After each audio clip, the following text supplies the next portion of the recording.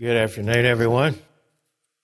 The statement, every eye will see him, that is quoted from Revelation chapter 1 and verse 7, was inquired about by one of our members some time ago, and I responded to the question concerning this subject, and actually posted an article some time ago on our website about the subject. But I thought for today, in the sermon, as a way of reminder and to get our minds focused on this subject, and many of you may not have read the article, or perhaps if you did read it, did so quite some time ago. But I thought it would be good to focus our minds on the subject of Christ's coming and some other matters concerning His coming, especially given the time of year we're in, and we will be observing the feast here in a few weeks, Feast of Tabernacles, the Feast of Trumpets, and Atonement. But the question was, will every eye actually see Jesus when He returns? Is this to be taken literally? And the writer stated, I always figured Christ's return would be a big event that would shake the whole earth. Of course, He could come like lightning. He could come any way that He wants. He could take a day, or it could be instantaneous. From Scripture, it seems that there will be no doubt when His coming takes place. The statement, even they who pierced Him, to what is that referring? And also, a question related to these was asked, do the armies of the world unite to fight Christ at His coming, or do they just end up in Israel fighting each other? And is the beast defeated militarily before Christ's return? So let's begin with the statement, every eye will see Him. And I have no doubt that that is a literal statement, that Christ will come in such a way that every person on the earth will be able to see Christ as He returns. Now, perhaps not, for one reason or another, not literally every single person will see Christ. For example, there will be probably people who are blind, who really aren't able to see anything, and situations of that sort. But for all practical purposes, it appears that Christ will be visible as He returns to people of the earth, so that those who are able and in a situation where they could see Christ coming from the heavens will be able to see Him. In other words, He will be visible to peoples all over the face of the earth when He comes. In Mark chapter 13 and verse 26, it says, then they will see the Son of Man coming in the clouds with great power and glory. In Mark 14 and verse 62, when the Sanhedrin was questioning Jesus as to whether He was the Messiah, or actually the high priest, I believe specifically, was asking Jesus if He were the Christ or the Son of God. And in Mark 14, verse 62, Jesus said, I am, and you will see the Son of Man sitting at the right hand of the power and coming with the clouds of heaven. In Matthew 24 and verse 27, Jesus said, For as the lightning comes from the east and flashes to the west, so also will the coming of the Son of Man be. And then in verse 30 of Matthew 24, it says, Then the sign of the Son of Man will appear in heaven, and then all the tribes of the earth will mourn, and they will see the Son of Man coming on the clouds of heaven with power and great glory. Now, all of these scriptures imply that his coming will be visible to a wide audience, but we've already read where it says, every eye will see him, and all the tribes of the earth will mourn because of him. In this last verse I read, it says, all the tribes of the earth will mourn, and they will see the Son of Man coming on the clouds of heaven with power and great glory. So that certainly implies very strongly that Christ's descent from the heavens will be visible to everyone on earth, all the tribes of the earth, all the nations of the earth. In Matthew 26, verse 64, is another place where this same occasion is being spoken of, where he was being examined before the Sanhedrin. And Jesus said to him, It is as you said, nevertheless I say to you, thereafter you will see the Son of Man sitting at the right hand of the power, coming on the clouds of heaven. And then in Luke 21 and verse 26, men's hearts, beginning with verse 26, men's hearts failing them from fear and the expectation of these things which are coming on the earth. This is a prophecy from Jesus on Mount Olivet. Men's hearts failing them from fear and the expectation of those things which are coming on the earth. For the powers of the heaven will be shaken, then they will see the Son of Man coming in a cloud with power and great glory. Now, one might ask, how could everyone on the earth see Christ descending from heaven? Well, there may be several ways that could be accomplished, but certainly one way that it could be done very easily is that Christ could simply circle the earth as he descends. And by circling the earth several times, now remember it says that he will be coming with power and great glory. He will be visible with his glorious power as he descends, probably shining like the noonday sun, perhaps even eclipsing the sun in the brilliance of his presence. And so, with that kind of glory and power being visible, and Christ circling the earth perhaps several times as he descends, then he could easily make himself visible to people all over the earth. Now, how long is it going to take for Christ to accomplish his coming? And is it going to be something that occurs over a period of several days? Or will it occur in stages, as some teach? How will that be accomplished? There are a number of scriptures that tell us that Christ will come suddenly and at a time unexpected by most people.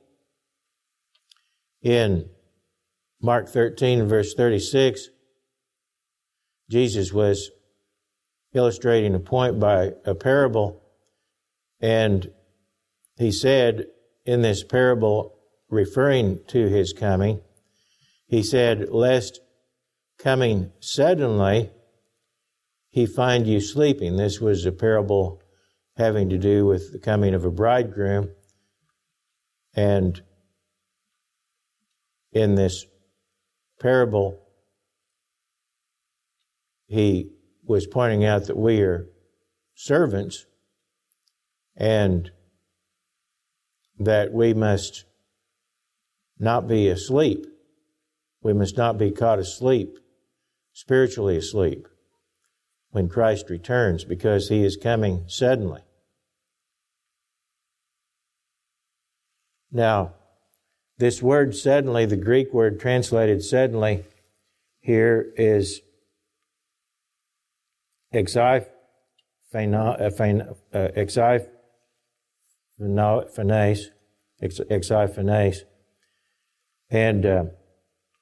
the same word is used in Acts chapter 9 verse 3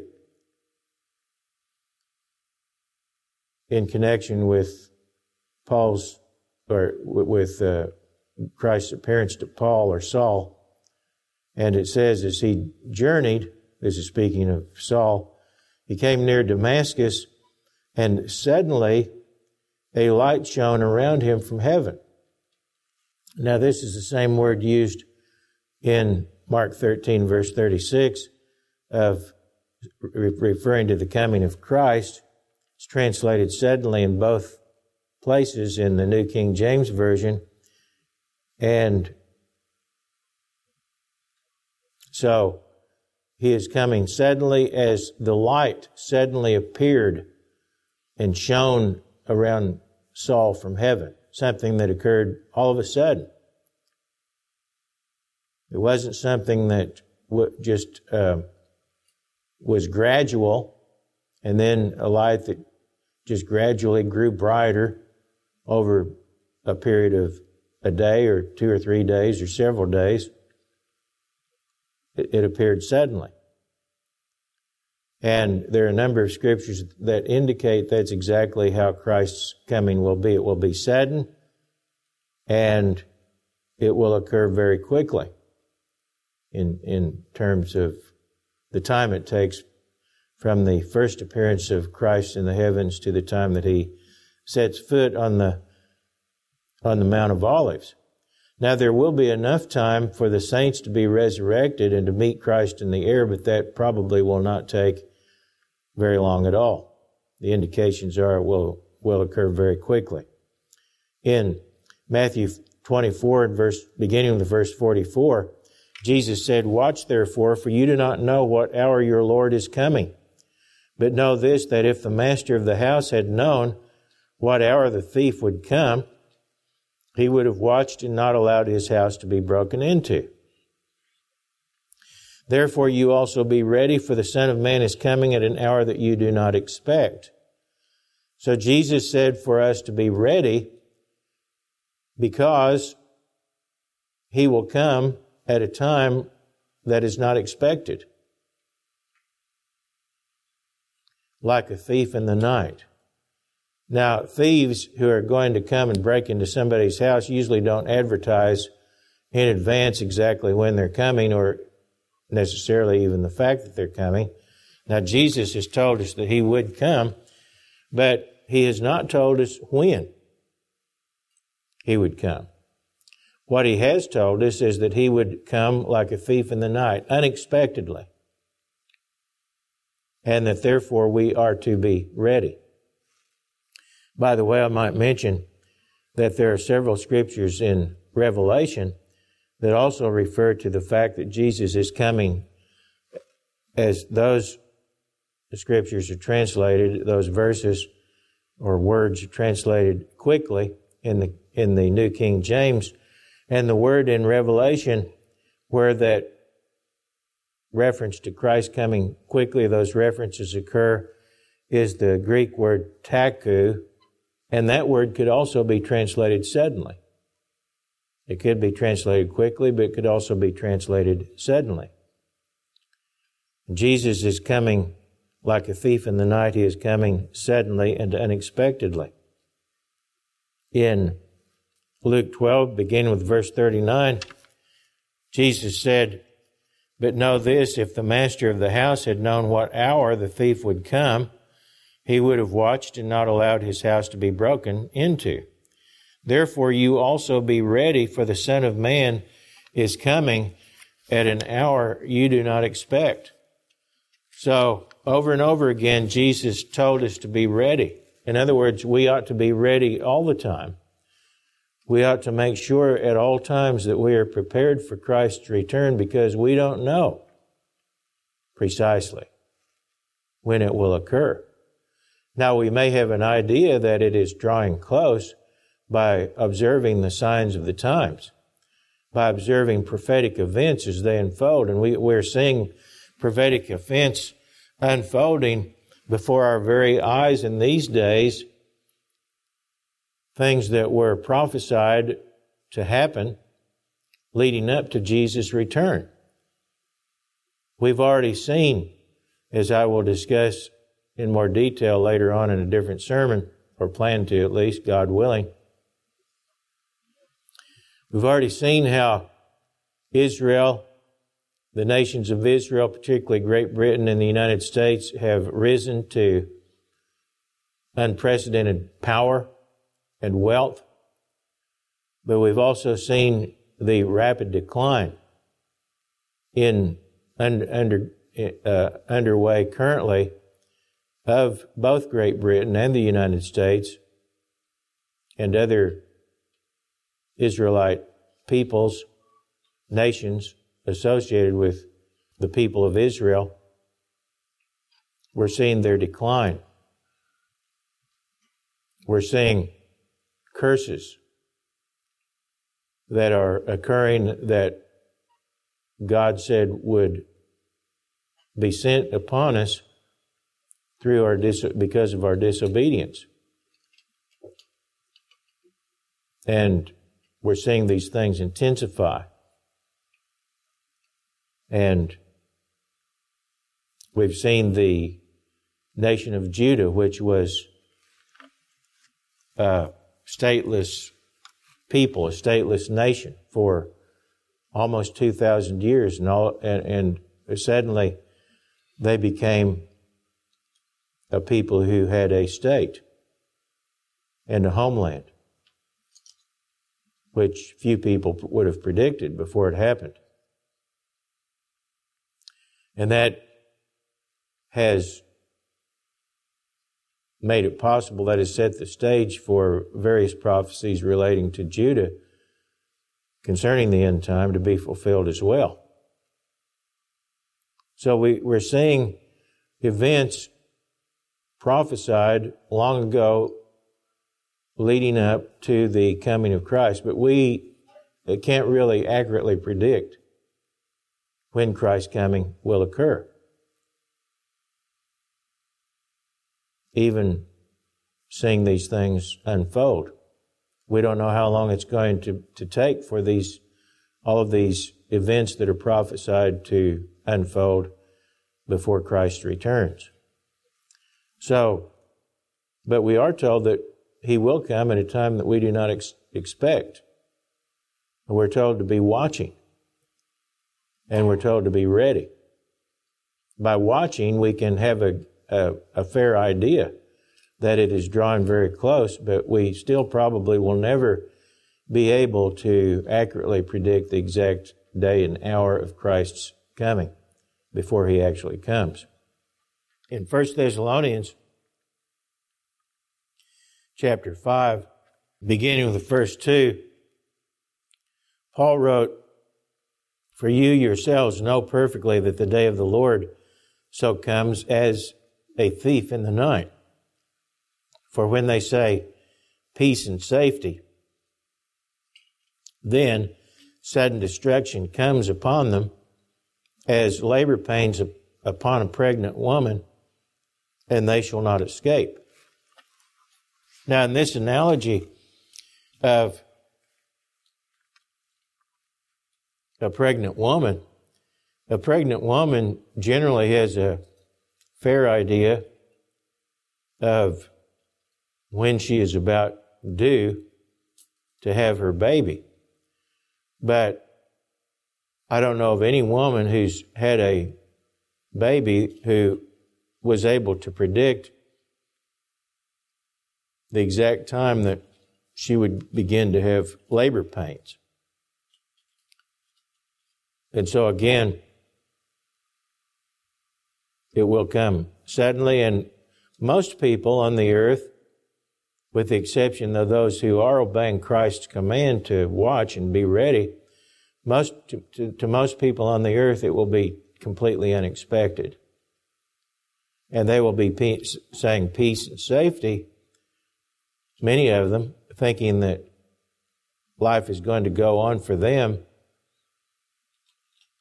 as always, and they'll be able to continue in their prosperity and comfort, even though many catastrophes will have occurred by that time to other people. But then Christ will come and things will change very radically and suddenly for everyone on the earth. In Revelation 16, verse 15, Jesus said again, "Behold, I am coming as a thief. Blessed is he who watches and keeps his garments, lest he walk naked and they see his shame."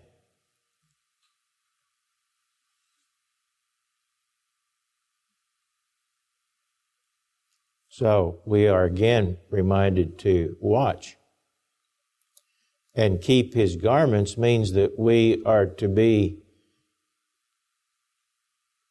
found living lives faithfully toward God, in obedience to his word, in obedience to his commandments, striving to overcome, striving to live righteously in imitation of Jesus Christ, lest he walk naked and they see his shame. In other words, he will be both unprepared and also not found in the garments of righteousness. Righteousness is sometimes referred to as a garment that one wears. Cloaked or clothed, we're to be clothed with righteousness. And if we're not clothed with righteousness, in this analogy, we would be found naked. And we would be ashamed to be found naked at the time of Christ's return. So we need to be striving constantly and always and consistently to live righteously, to repent of our sins, to overcome and to be faithful to God and to be ready for his coming, for Christ's coming. Another indication of the suddenness of Christ's coming that we've already touched on is that his coming will be comparable to lightning. In Matthew 24, verse 27, Jesus said, "For as the lightning comes from the east and flashes to the west, so also will the coming of the Son of Man be. As the lightning comes from the east and flashes to the west, so also will the coming of the Son of Man be." And then in Luke 17, verse 24, Jesus said, "For as the lightning that flashes out of the one part under heaven shines to the other part under heaven, so also the Son of Man will be in his day." Now, lightning appears suddenly and unexpectedly. Now, you might see thunderstorm clouds in the sky, and you might expect that eventually you're going to see some lightning if you look toward the clouds, but even so, the lightning is going to come suddenly, and you're not going to be able to predict exactly when the lightning will flash. And lightning is generally visible over a very wide area because it occurs usually thousands of feet in altitude in the atmosphere.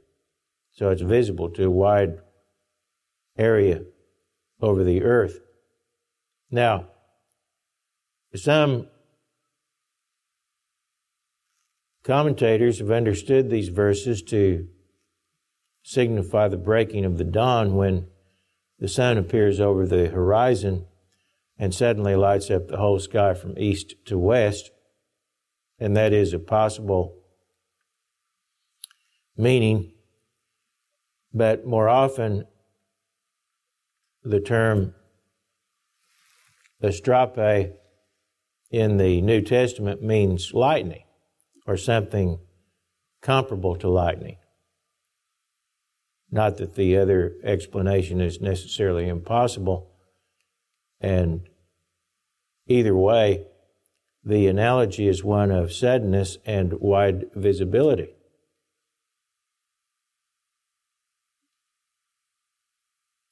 Suddenness and wide visibility. In Ezekiel 43 and verse 2, we read where Ezekiel saw a vision related to the second coming of Jesus Christ. And there in Ezekiel 43 and verse 2, it says, "The glory of the God of Israel came from the way of the east. His voice was like the sound of many waters, and the earth shone with His glory." In 1 Thessalonians chapter 4 and verse 16, it says, "The Lord Himself will descend from heaven with a shout, with the voice of an archangel, and with the trumpet of God, and the dead in Christ will rise first." So we're told that Christ will descend from heaven with a shout and the voice of an archangel and the sound of a trumpet, and the dead in Christ will rise first. We're told in Revelation 11 and verse 15 that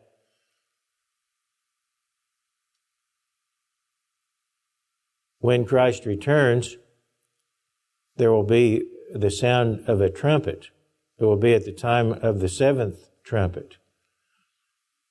And it says in Revelation 11 and verse 15, it says, "Then the seventh angel sounded, and there were loud voices in heaven saying, 'The kingdoms of this world have become the kingdoms of our Lord and of His Christ, and He shall reign forever and ever.'" This is the time of Jesus Christ's coming. And now, whether this is a literal trumpet or a sound that is like a trumpet, we're not told precisely, but it is described as a trumpet. It could be metaphorical, but in any case, it's going to be a sound that sounds like a trumpet sounding, and no doubt it will be very loud, announcing to perhaps the whole world that Christ is coming. And it says that at the very same time that Jesus Christ returns, at the sound of this trumpet, the dead in Christ are resurrected. Now, how long would that take to occur? Would it take several days? Would it take an entire day? Exactly how long will that take? In 1 Corinthians 15, verse 52, speaking of the first resurrection, it says, "In a moment, in the twinkling of an eye." So this leaves no doubt about the time of the resurrection.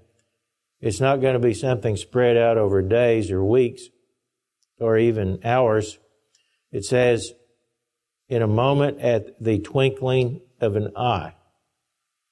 In other words, virtually instantaneously at the sound of the last trumpet. It says, "At the last trumpet, for the trumpet will sound, and the dead will be raised incorruptible, and we shall be changed." So the resurrection will occur instantaneously in conjunction with the coming of Christ, and this will occur very quickly. We're told, as we already read, I believe, that the saints will rise at His coming to meet Him in the air, but that too would not need to take very long to occur. Now, there is no indication in Scripture that Christ's coming will take several days, nor even necessarily an entire day. Now, there will be events related to Christ's coming that probably will occur over the 24-hour period that He returns, and actually several days, the Bible indicates, may occur between the time of Christ's coming, for example, and the final battle in Jerusalem. And during that time, Jesus will be executing judgment on the earth. And He will be on the earth. But there's no indication that there will be multiple second comings or supposed stages of His second coming, as many have speculated. Now, I'm not going to go into the details about that particular subject today, but we do have an article that covers it in some detail entitled, How Many Comings? And another article entitled Marriage Feast Parables that discuss the events relating to Christ's coming, especially events related to what will happen in conjunction with His coming and immediately after His coming. But the analogies used and other clear statements of the Bible should be sufficient, are sufficient in my mind, to falsify any idea that there will be multiple second comings, supposed second comings, which would really be not just second comings, but third comings and so forth. But these notions are not compatible with Scripture. The consequences of His second coming, however, will continue for the rest of eternity. And there will be a number of things that will occur after Christ's return that are prophesied in Scripture.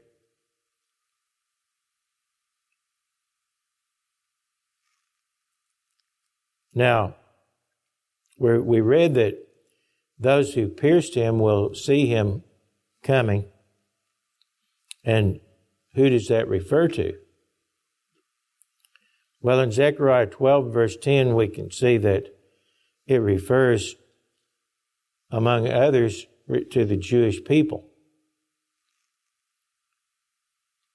Because it was the leaders of the Jews who instigated, under Satan's influence, Jesus' crucifixion. Now, of course, the individuals that were involved in that have long since died, but most of the Jewish people continue to reject Jesus as the Messiah. And in Zechariah 12, verse 10, in relation to Christ's coming of the Messiah, it says, I will pour on the house of David and on the inhabitants of Jerusalem the spirit of grace and supplication. Then, and this is at the time of His second coming, then they will look on me whom they pierced. This is speaking of the house of David and the inhabitants of Jerusalem. They will look on me whom they pierced. Yes, they will mourn for Him as one mourns for his only son, and grieve for him as one grieves for a firstborn. So, at the time of Christ's coming, the Jewish people will repent and be prepared to accept and receive Christ as their Savior and their King and their Messiah.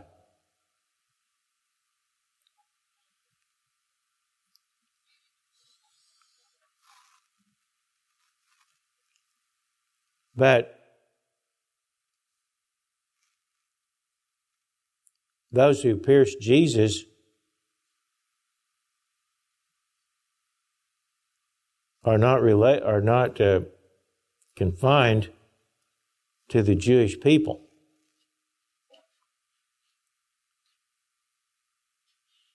Because Gentiles were also involved in the murder of Jesus Christ.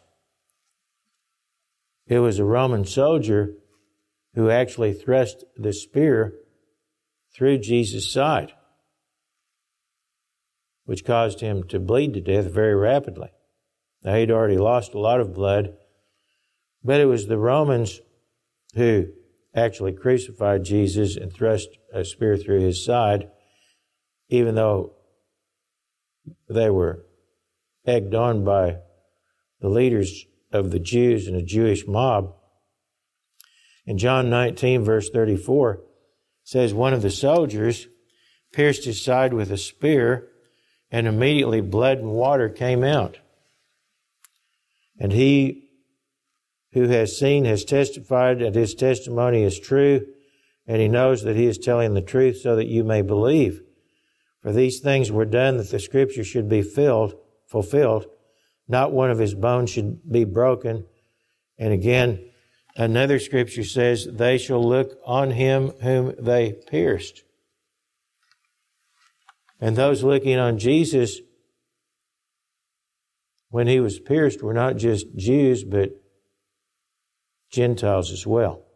And as I said, it was a Roman soldier who actually thrust the spear into Jesus' side. Also, Jesus was condemned by a Roman official. In Luke 23 and verse 23, we're reading here about the events that led up to the crucifixion, and the crowd referring to Pilate, the Roman governor, says they were insistent, demanding with loud voices that he be crucified. And the voices of these men and of the chief priests prevailed, so Pilate gave sentence. Pilate was the Roman governor. Now, Pilate had the authority to exonerate and release Jesus. And Pilate, in fact, had regarded Jesus as innocent and stated that he believed that Jesus was innocent. The just thing to do would have been for Pilate to simply release Jesus. But rather than do the right thing, he gave in to the demands of the mob of Jews demanding Jesus' crucifixion, and he's the one that gave the order for Jesus to be crucified. So Pilate gave sentence that it should be as they requested. In John 19, verse 16, speaking of this event, it says, then he delivered him to them to be crucified. Then they took Jesus, that is, the Roman soldiers took Jesus and led him away.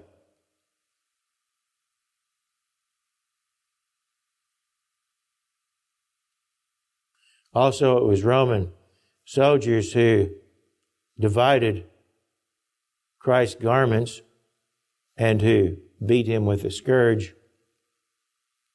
And as I said, actually crucified him, nailing him to the cross.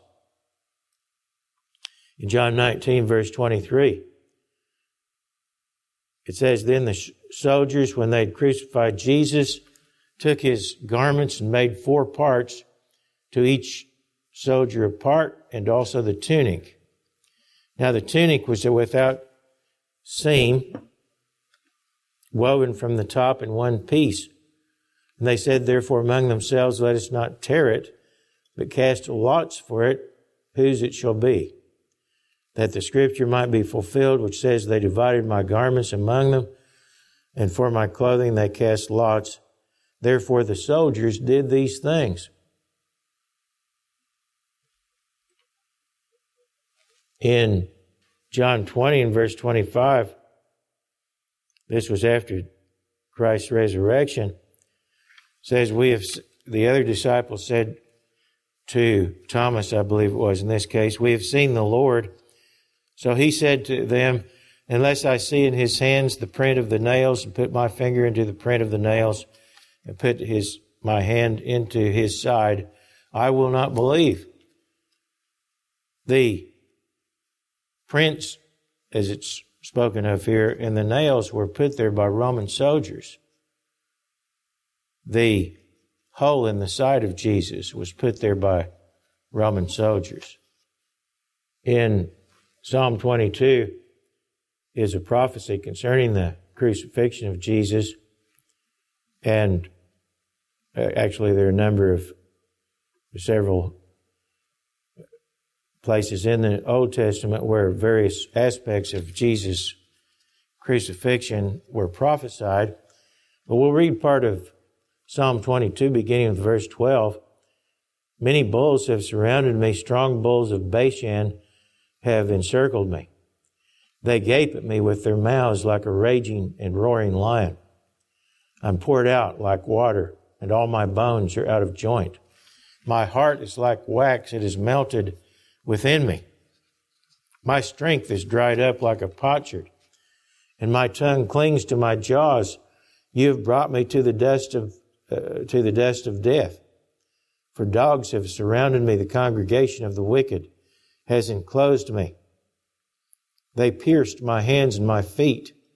I can count all my bones. They look and stare at me. They divide my garments among them, and for my clothing they cast lots.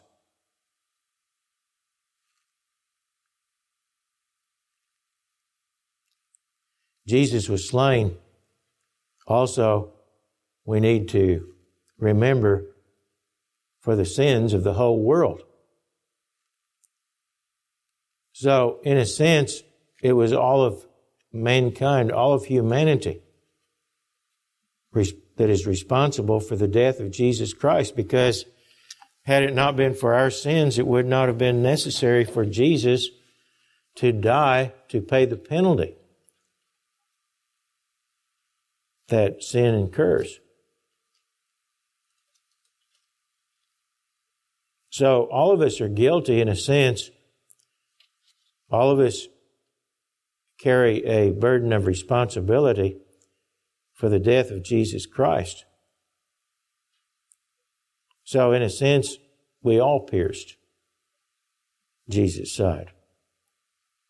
In John 3 and verse 16 it says, For God so loved the world that He gave His only begotten Son, that whoever believes in Him should not perish but have everlasting life. For God did not send His Son into the world to condemn the world, but that the world through Him might be saved. He who believes in Him is not condemned, but he who does not is condemned already, because he has not believed in the name of the only begotten Son of God. And this is the condemnation, that the light is come into the world, and men love darkness rather than light, because their deeds were evil. Also in 1 John chapter 2 and verse 2, we're told, He Himself is the propitiation for our sins, and not for ours only, but also of the whole world.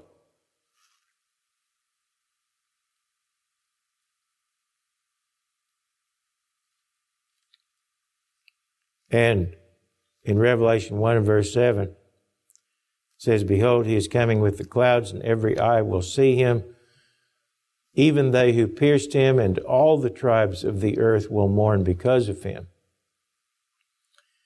So the implication is God holds the entire world responsible for the death of Jesus Christ, not just the Jews, not even just the Romans and Jews, but the entire world, all of mankind, is responsible for the death of Jesus Christ, and in a sense, it is all of us who pierced Him.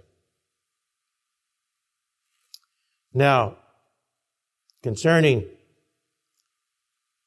whether Christ will fight the armies the Gentile armies gathered at Jerusalem at the time of his coming and shortly thereafter, we find that in Scripture, various places, that the armies will be gathered to Jerusalem and the vicinity of Jerusalem in Palestine, and that Christ will intervene and destroy them before the whole earth itself is destroyed by the various fighting powers. Now, I won't go into detail about this, but it is discussed in some detail in our article, How Many Comings? But we need to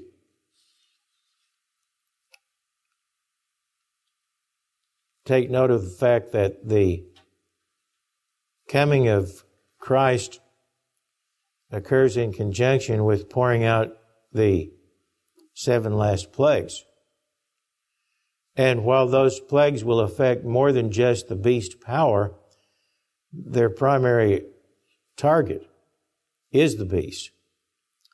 As we read in Revelation 16 and verse 1, "Then I heard a loud voice from the temple saying to the 7 angels, 'Go and pour out the bowls of the wrath of God on the earth.' So the first went and poured out his bowl upon the earth, and a foul and loathsome sore came upon the men who had the mark of the beast and those who worshipped his image." So we see that this first plague targets specifically those who have the mark of the beast and those who worship his image, which will include much of the world.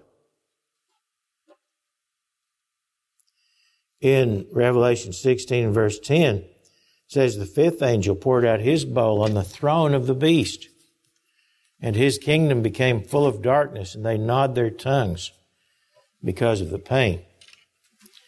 In Revelation 16 and verse 19, it says, "Now the great city was divided into 3 parts." And this is speaking of spiritual Babylon, the seat of the harlot that's associated with the beast.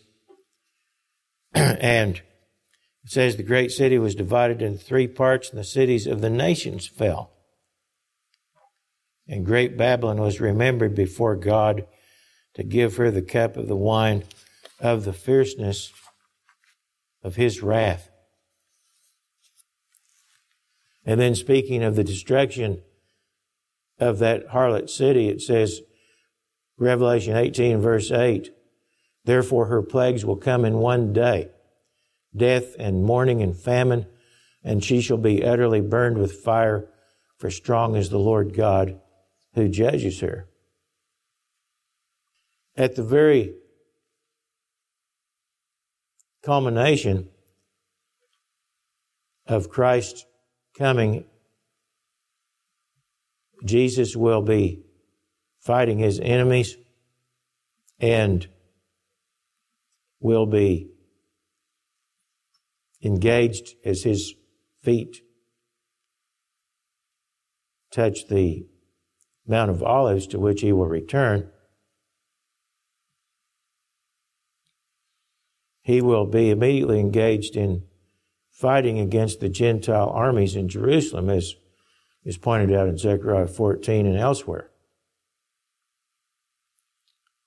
Now, at that time, the beast power will have no doubt suffered major reverses militarily, because there are other prophecies that indicate that armies from the east will overrun much of the territory where the beast power is located, and other calamities will have occurred.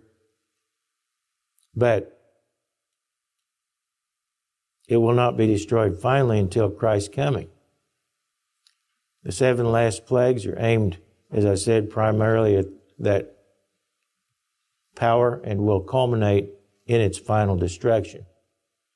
And you can read more details about those events because they're covered in some detail in Revelation chapters 16 through 19. And all of virtually everything in those chapters have to do with the imminent destruction of the beast power and Christ's judgment on it. So I would invite you to read the articles I've mentioned, How Many Comings and Marriage Feast Parables, for more information on this subject, and be considering the subject of Christ's coming as we lead up to the Feast of Trumpets and the later feasts this fall.